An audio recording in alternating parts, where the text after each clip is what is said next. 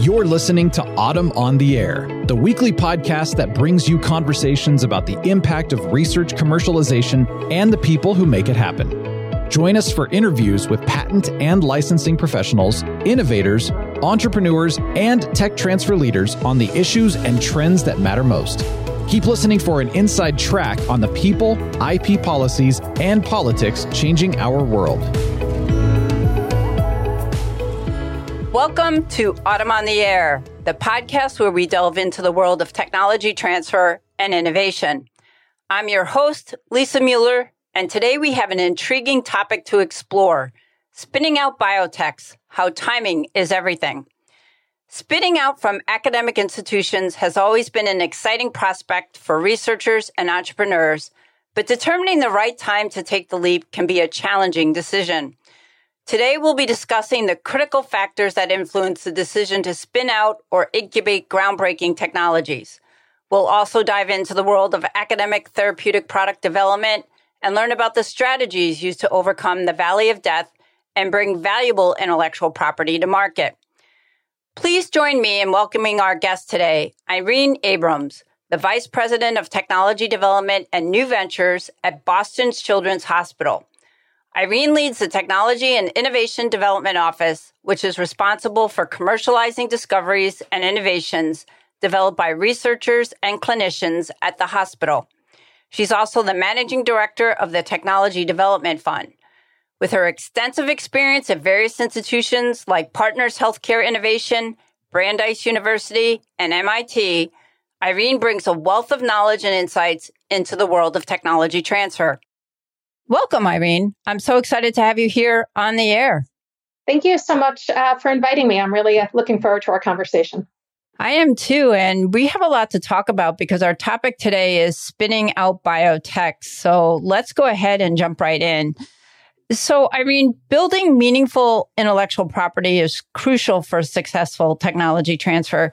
Can you talk about some of the strategies you employ to identify and potentially protect valuable IP in the early stages of technology development? Yeah, thank you. That's a terrific question.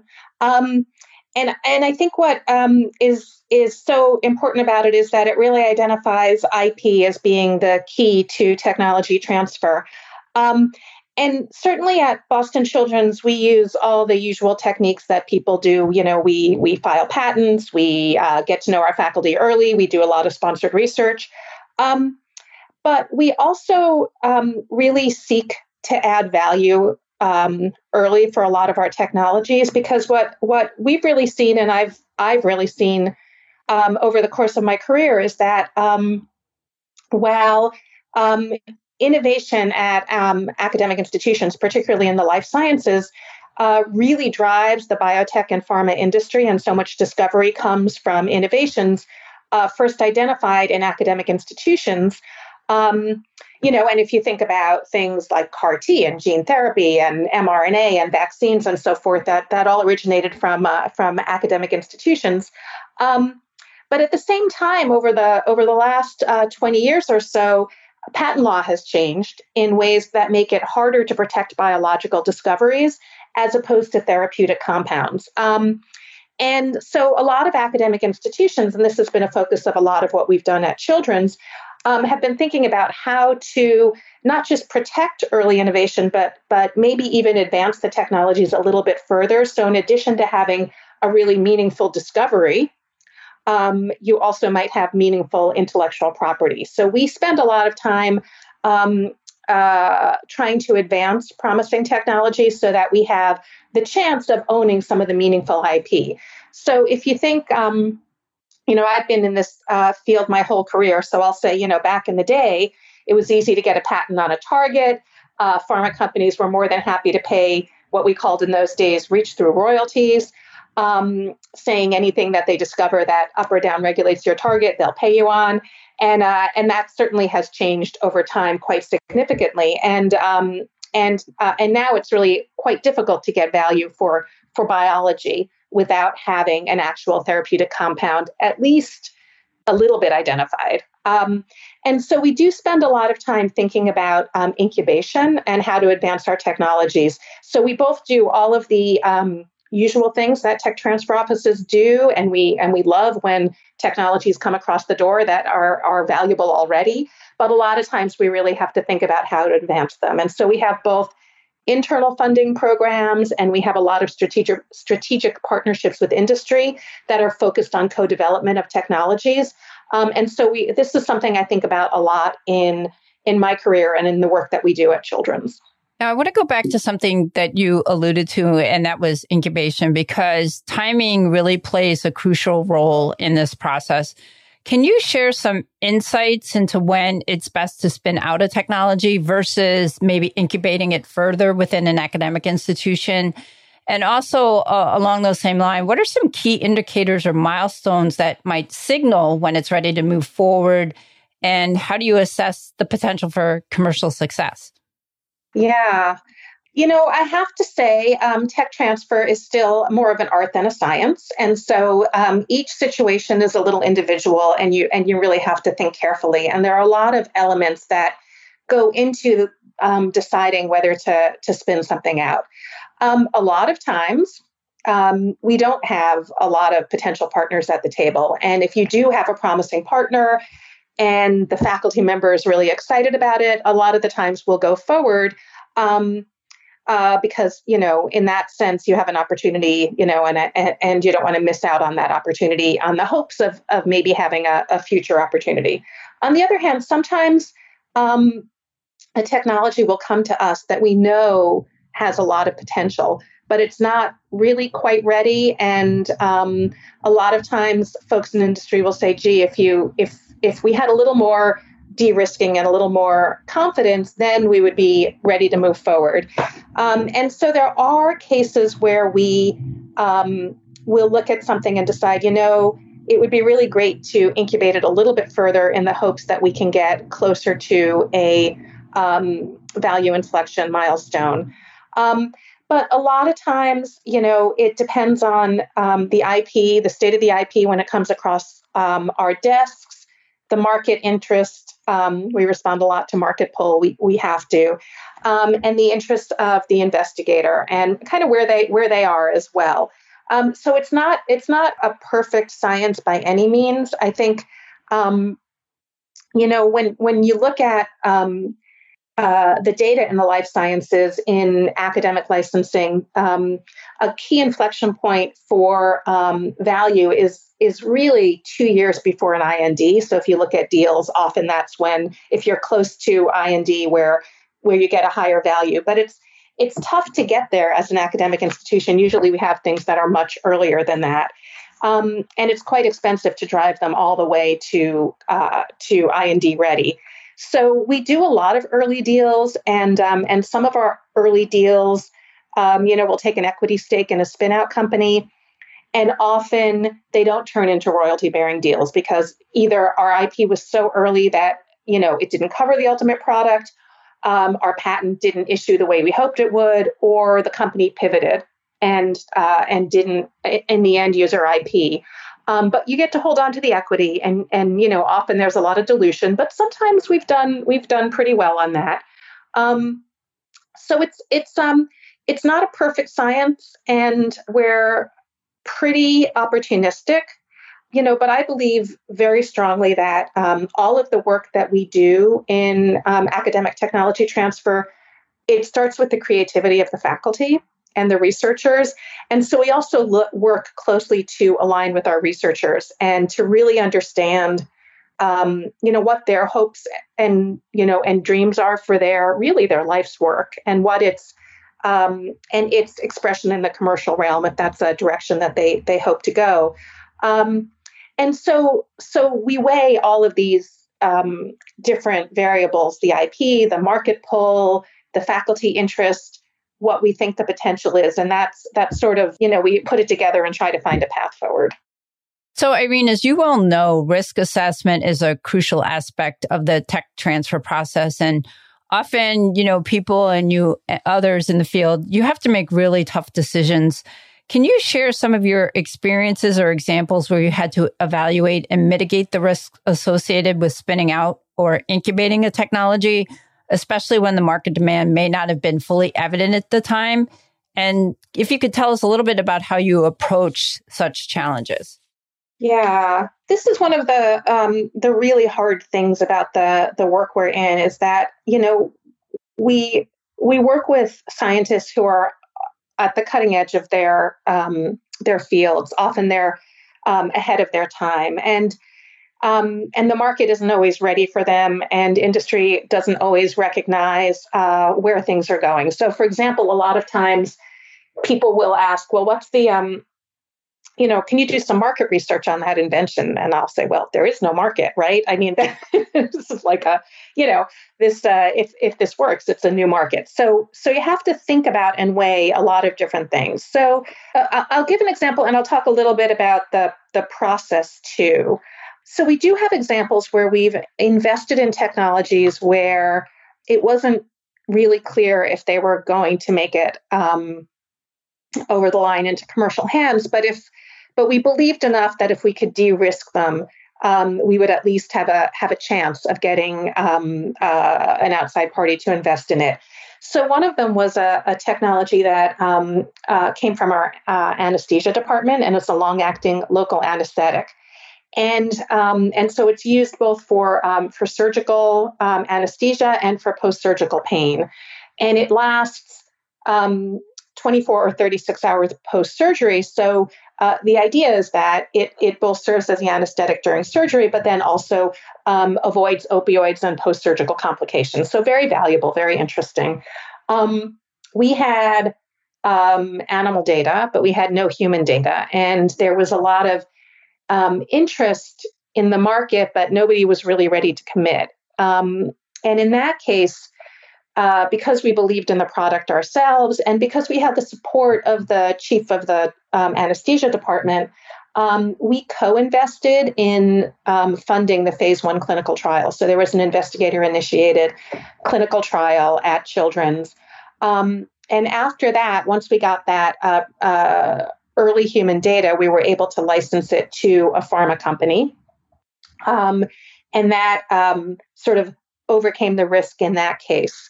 Other times, we funded things that were much earlier, much further from human trials, but that de-risked the projects enough so that we were able to get a commercial party to invest.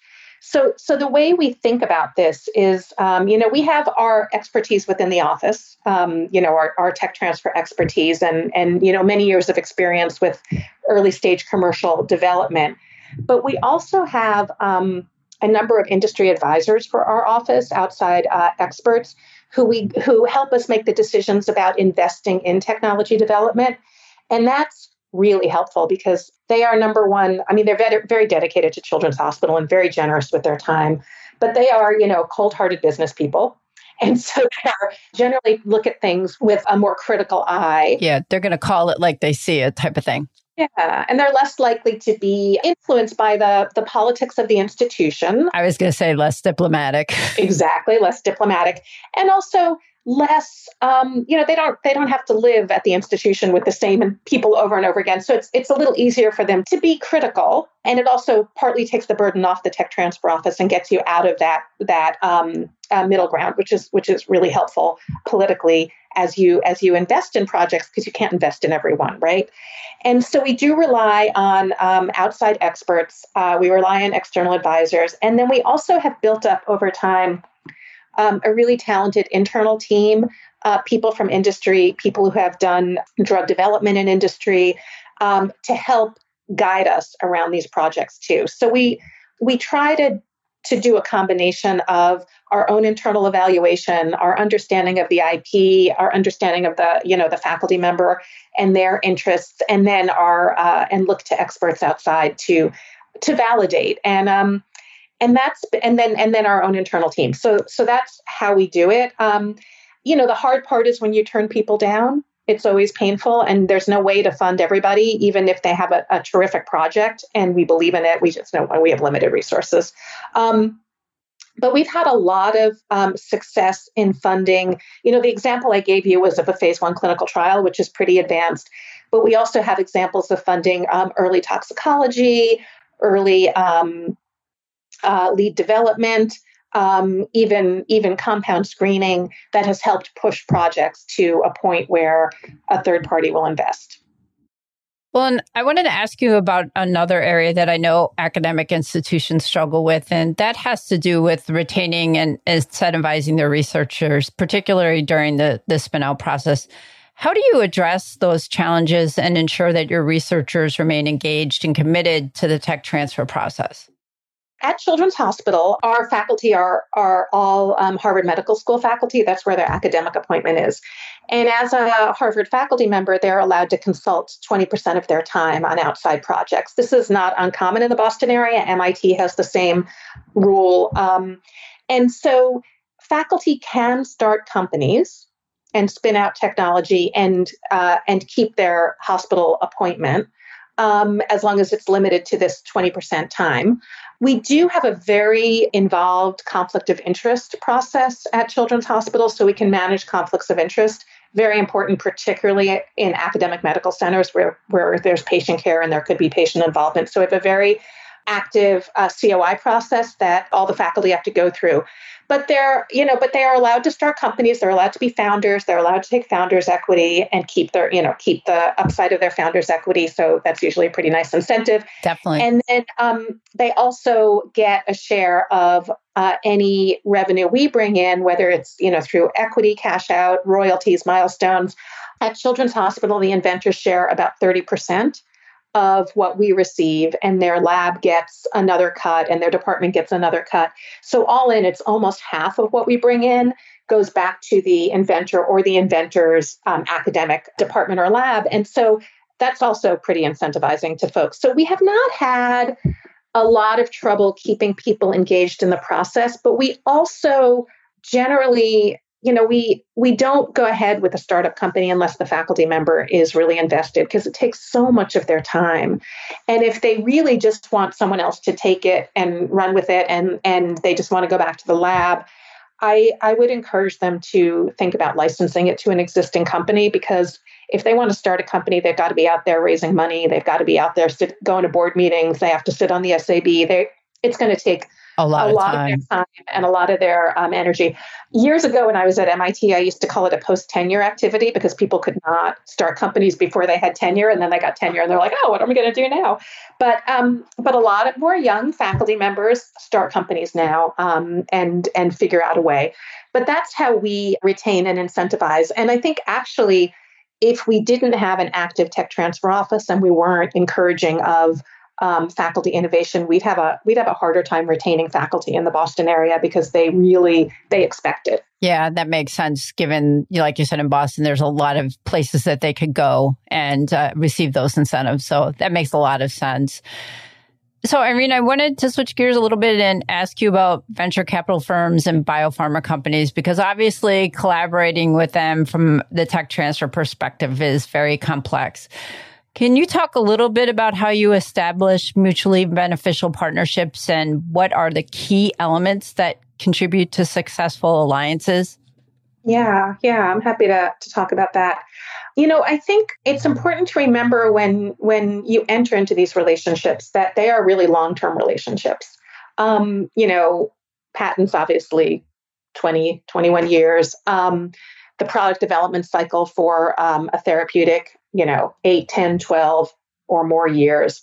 They're very long-term relationships. And so I think it's important to structure it so that to the best of your ability, incentives are aligned. And so, when you have a good, strong patent, that's pretty easy. The company wants your patent. You want your patent. That works out fairly well.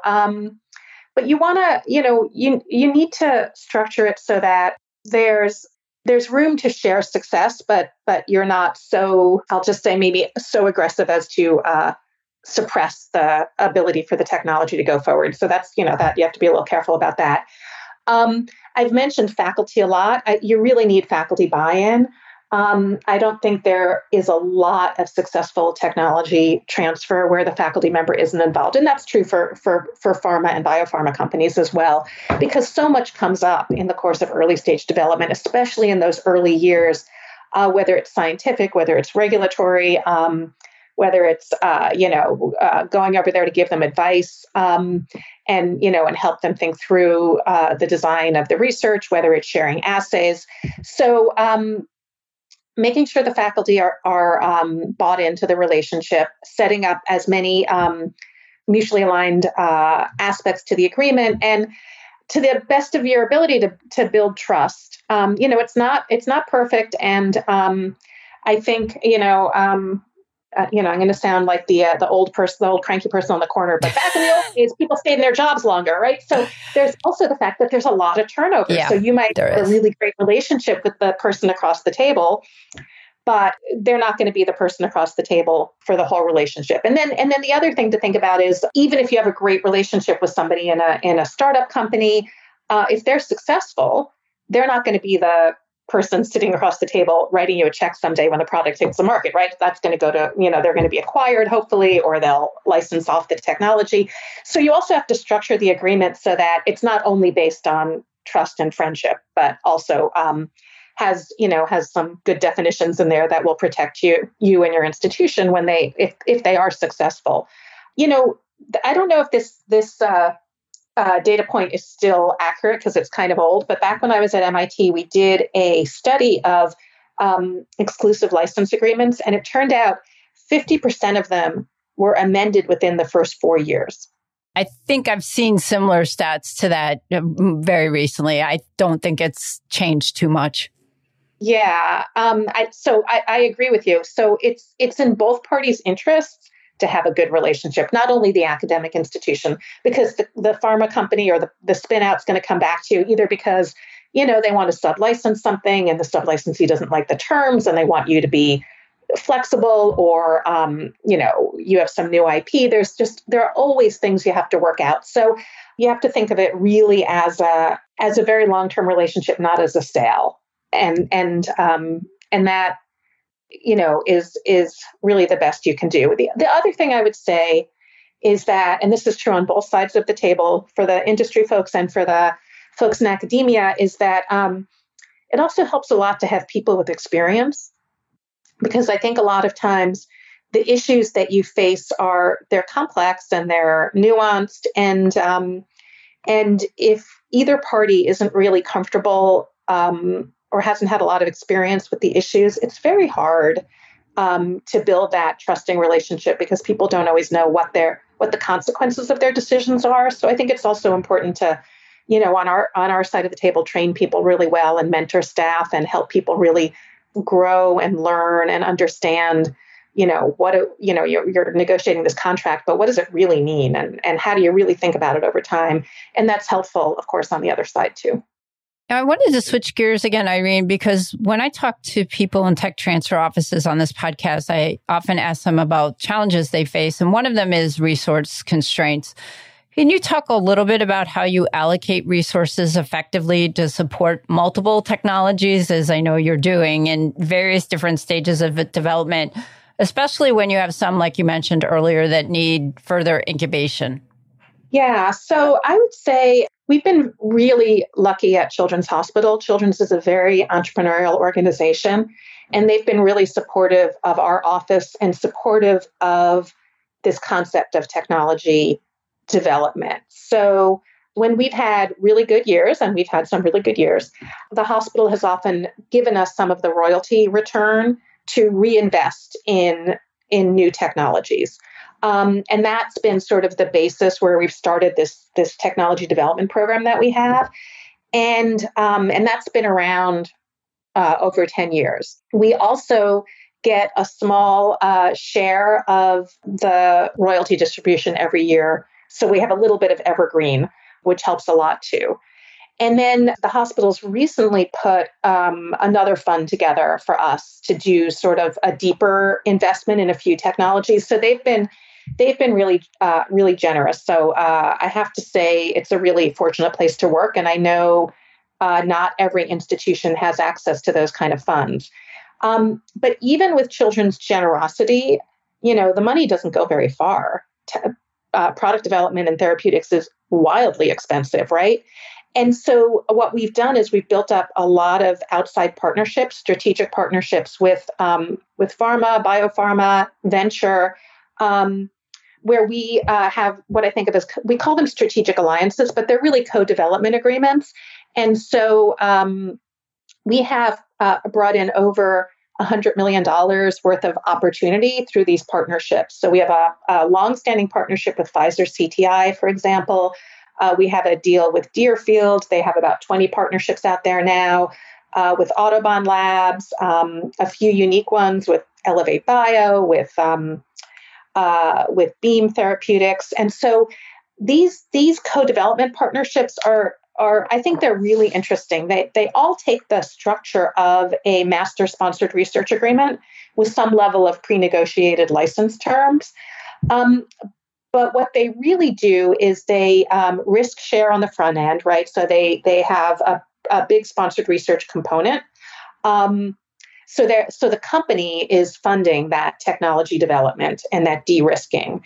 And then they have some form of upside sharing on the back end. So sometimes it's the patent royalties, so that's pretty easy and straightforward. But they also will often share. In fact, we only do deals in which the parties agree to share in the upside of what comes out of that partnership, independent of patent ownership. So if you take sort of the most basic example, like say your investigator has a new target, the company identifies the drug.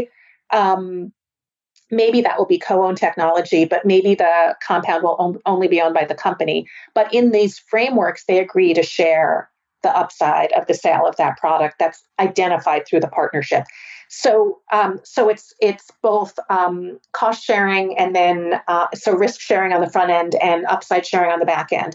So combined with our internal funds. So if you think about the scale, Children's has invested, has put about, we haven't spent it all, but all in about 20 million in technology development activities. But through these partnerships, we have access to over 100 million. I mean, it's not that they wrote us a check, right? But that's the scale of the opportunity. So you really need both, unless you're a very, very well-funded office. And I think maybe Wharf is the only one. There are very few of those. But the model that you just described, where, it is a partnership and a mutual beneficial one in terms of, it really doesn't matter who owns the patent. It is a collaborative relationship. And so I think sometimes those tend to work out versus, filing early on a technology, and either you run into Section 101 issues or you can't get the breadth of claims that you want because of written description and enablement. And then, you're not going to get the license revenue because the patents don't cover that technology. This just seems like a much better kind of scenario than that type of situation that I just described. Yeah, no.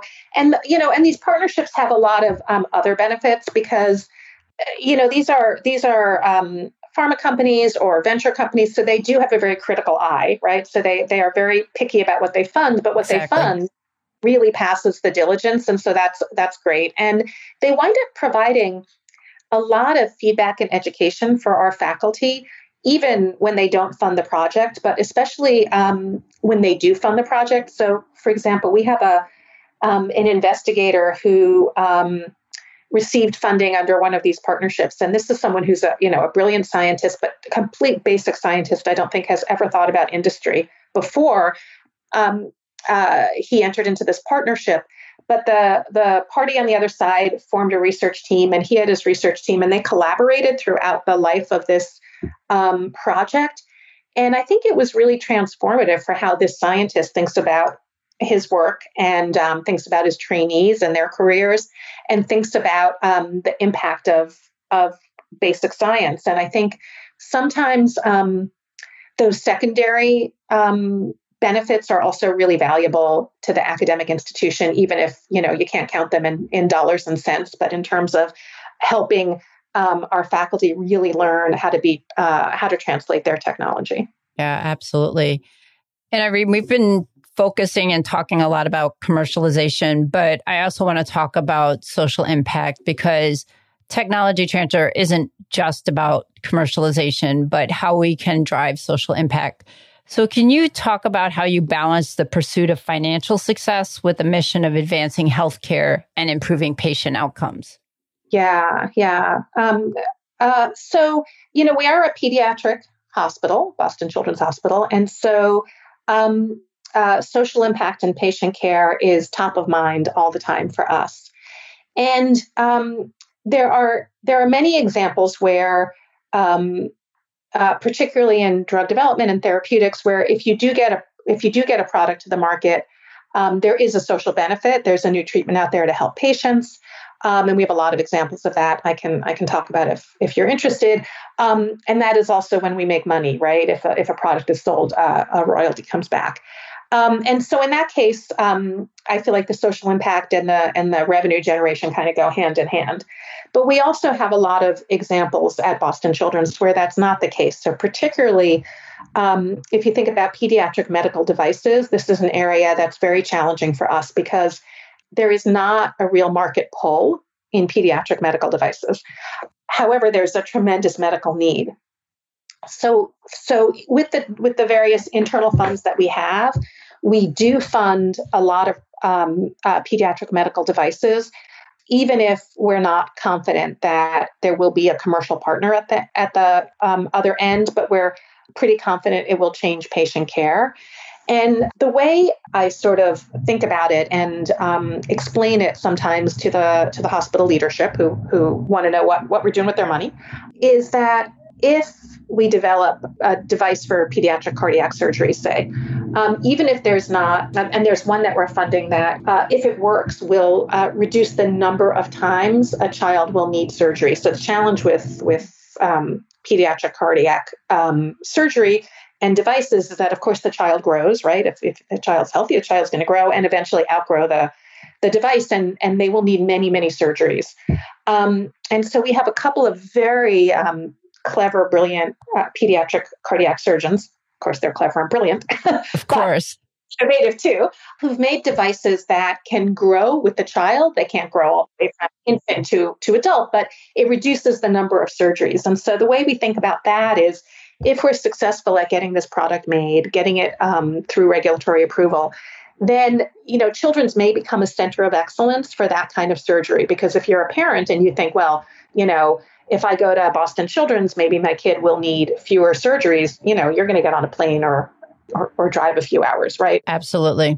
So we think a lot about how to advance pediatric medical devices because we can't rely on the market. It's just the pull isn't there. Yeah. That's an amazing story. And I hope it does work out because for every parent's worst nightmare is for their child to have surgery, let alone cardiac surgery, and then to be facing multiple cardiac surgeries. So yeah, that would be a huge social impact, assuming it, ultimately becomes a product. Yeah. And what's interesting about that one is that we did fund the development of the project, and then the faculty member was able to get a matching gift. And so sometimes our funds lead to other kinds of funding too. I mean, we talk a lot about commercialization, but sometimes these early funds lead to gifts or matching funds from a foundation, and that we always consider that a win. That's great. Well, I want to turn to the dark side and talk about the Valley of Death. We've kind of skirted around it a little bit as we've been talking here. And, that's a common struggle for almost every tech transfer office. And I'm sure that's been a struggle you've encountered throughout your career as well. So can you share with us some of the best practices and innovative approaches that you and your team at Boston Children's have implemented to help build meaningful IP and successfully bring these technologies to market? Yeah. So, this is near and dear to my heart, and thinking about how to be successful in technology commercialization and how to help our faculty really, as I said, see their technologies make it out to have that broad impact through the commercial realm. And the ways we've done it have been through our internal funding mechanisms. We've done a lot with that through our external partnerships as well. But the other thing that we're thinking about a lot now, and we're sort of launching what we're calling a therapeutic accelerator at Children's, which is sort of an overarching program to cover our internal funding mechanisms, our external partnerships. But then what I think of as the third pillar is really, I think of it as community. So in the Boston area, there are a lot of resources for helping faculty advance their projects, whether they're resources that are sister institutions within that academic realm, whether they're incubators within town, whether they're like, some of the Lab Central incubators. Our pharma friends have different kinds of incubators, and different companies that have sort of been set up to support early stage development. And so what we want to do is, in addition to the pieces I've talked about a bit, is really build up I think of it as our community. Really, how do we make sure that the resources that exist in the community are available and accessible to our faculty, so we can really expand our reach and what we can offer to faculty, even if it can't come out of Boston Children's. And we don't want to, remake or build everything ourselves, right? That doesn't, it's not an efficient way to do it. And so that's the sort of third part that I think about a lot, is how to build those relationships. Now, in the Boston area, we're very fortunate because there are so many resources, and that's not true in every part of the country, obviously, or in every community. But there is a lot available, even, to folks who aren't located in Boston.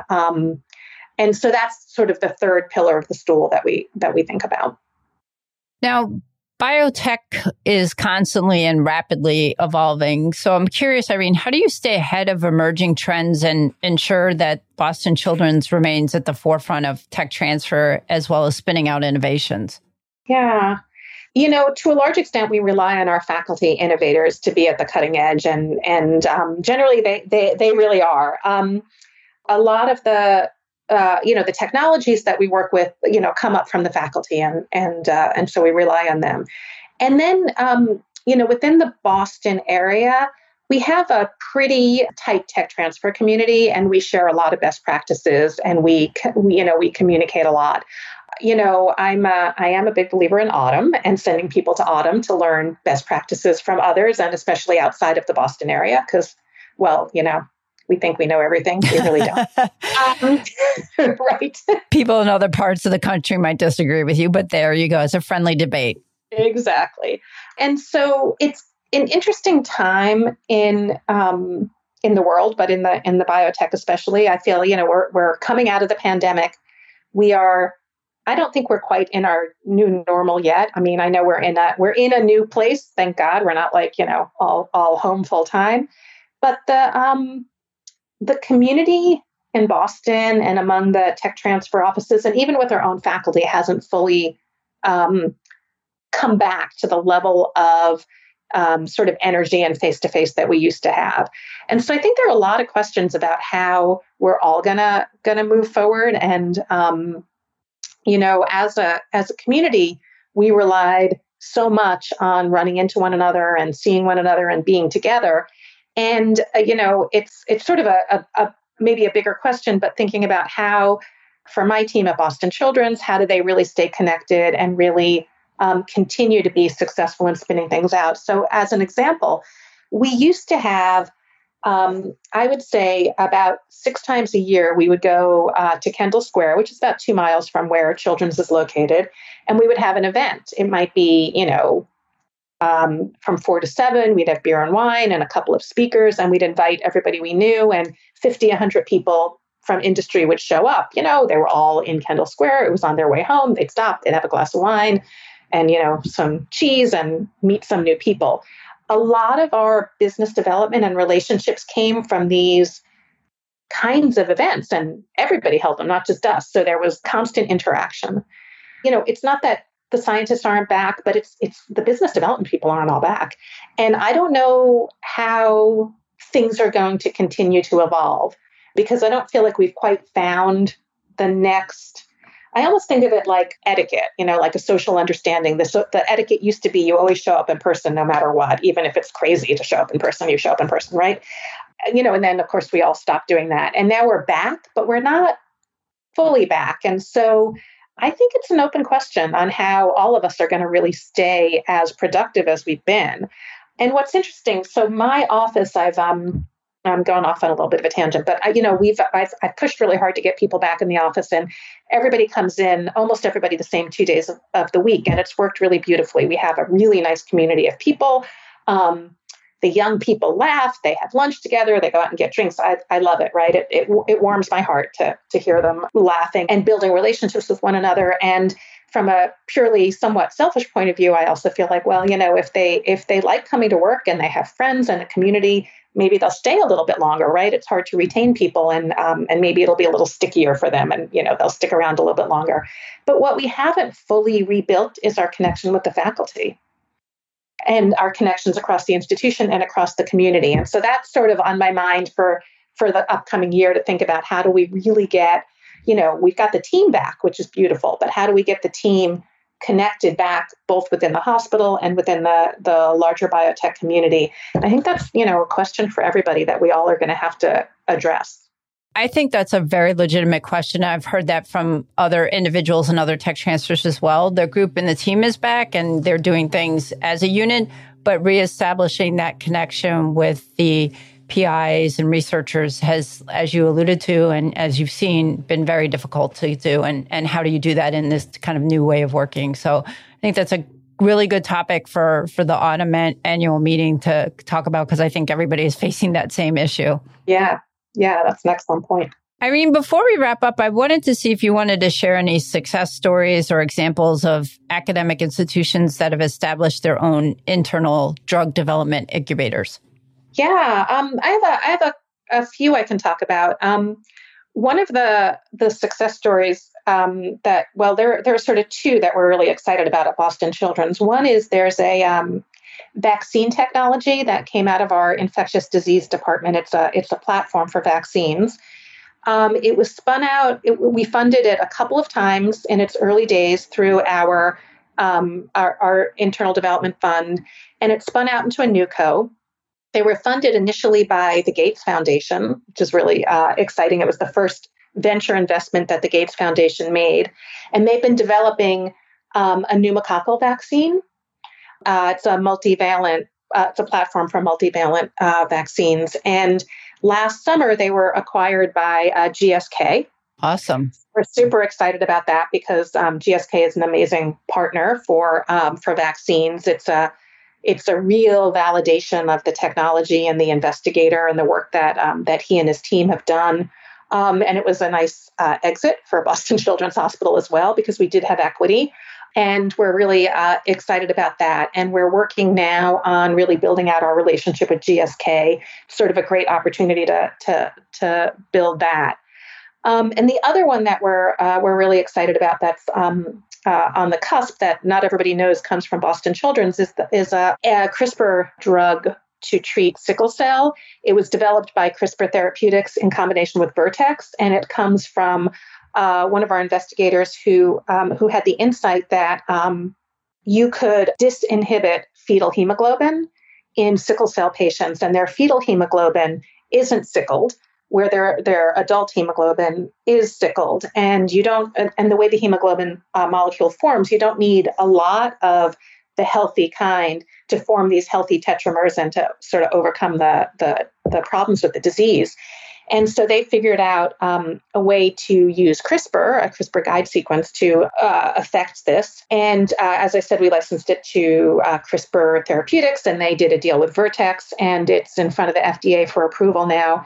And if it's approved, it's going to be the first CRISPR therapeutic on the market, and they think it'll be approved in December. Congratulations. That's fantastic. And, there aren't really good treatments for sickle cell, so that's fantastic. No, there are a lot of folks working on it, but I think these guys are going to be at the head of the pack. And I guess, if you look at examples of folks who, institutions that have really great programs, if people want to look at to model, I think you have to look at the Harvard Medical School. They have a Blavatnik Therapeutics program, a very impressive program where they have a number of medicinal chemists who will work. They're set up as a core, and they'll work for any of the Harvard-affiliated teaching hospitals.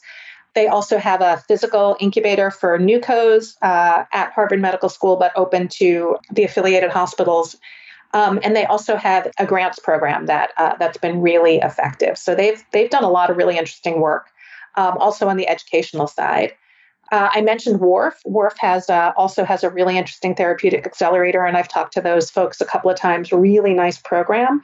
I haven't checked in a while, so I don't know exactly how it's going, but they were really helpful when we were beginning to set up our program. Mass General Brigham, it does not have a physical incubator, but they have an internal venture fund and have a really significant gap fund. And so they have a lot of activity. And then to jump over to the West Coast, you can't skip Stanford and their Spark program, which is really a really great model as well.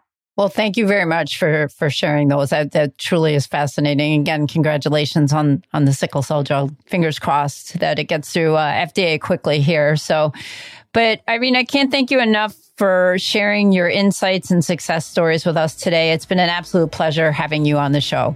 Thank you so much for having me. It's been really fun. Well, that concludes another episode of Autumn on the Air. We hope you've enjoyed our discussion, and special thanks to our guest, Irene Abrams, for sharing her experience and expertise with us. Thanks for listening to Autumn on the Air with Lisa Mueller. Get social with us and share your thoughts. You can tweet us at AUTM or visit us online at AUTM.net. We'll be back next week on the air. Be sure to join us.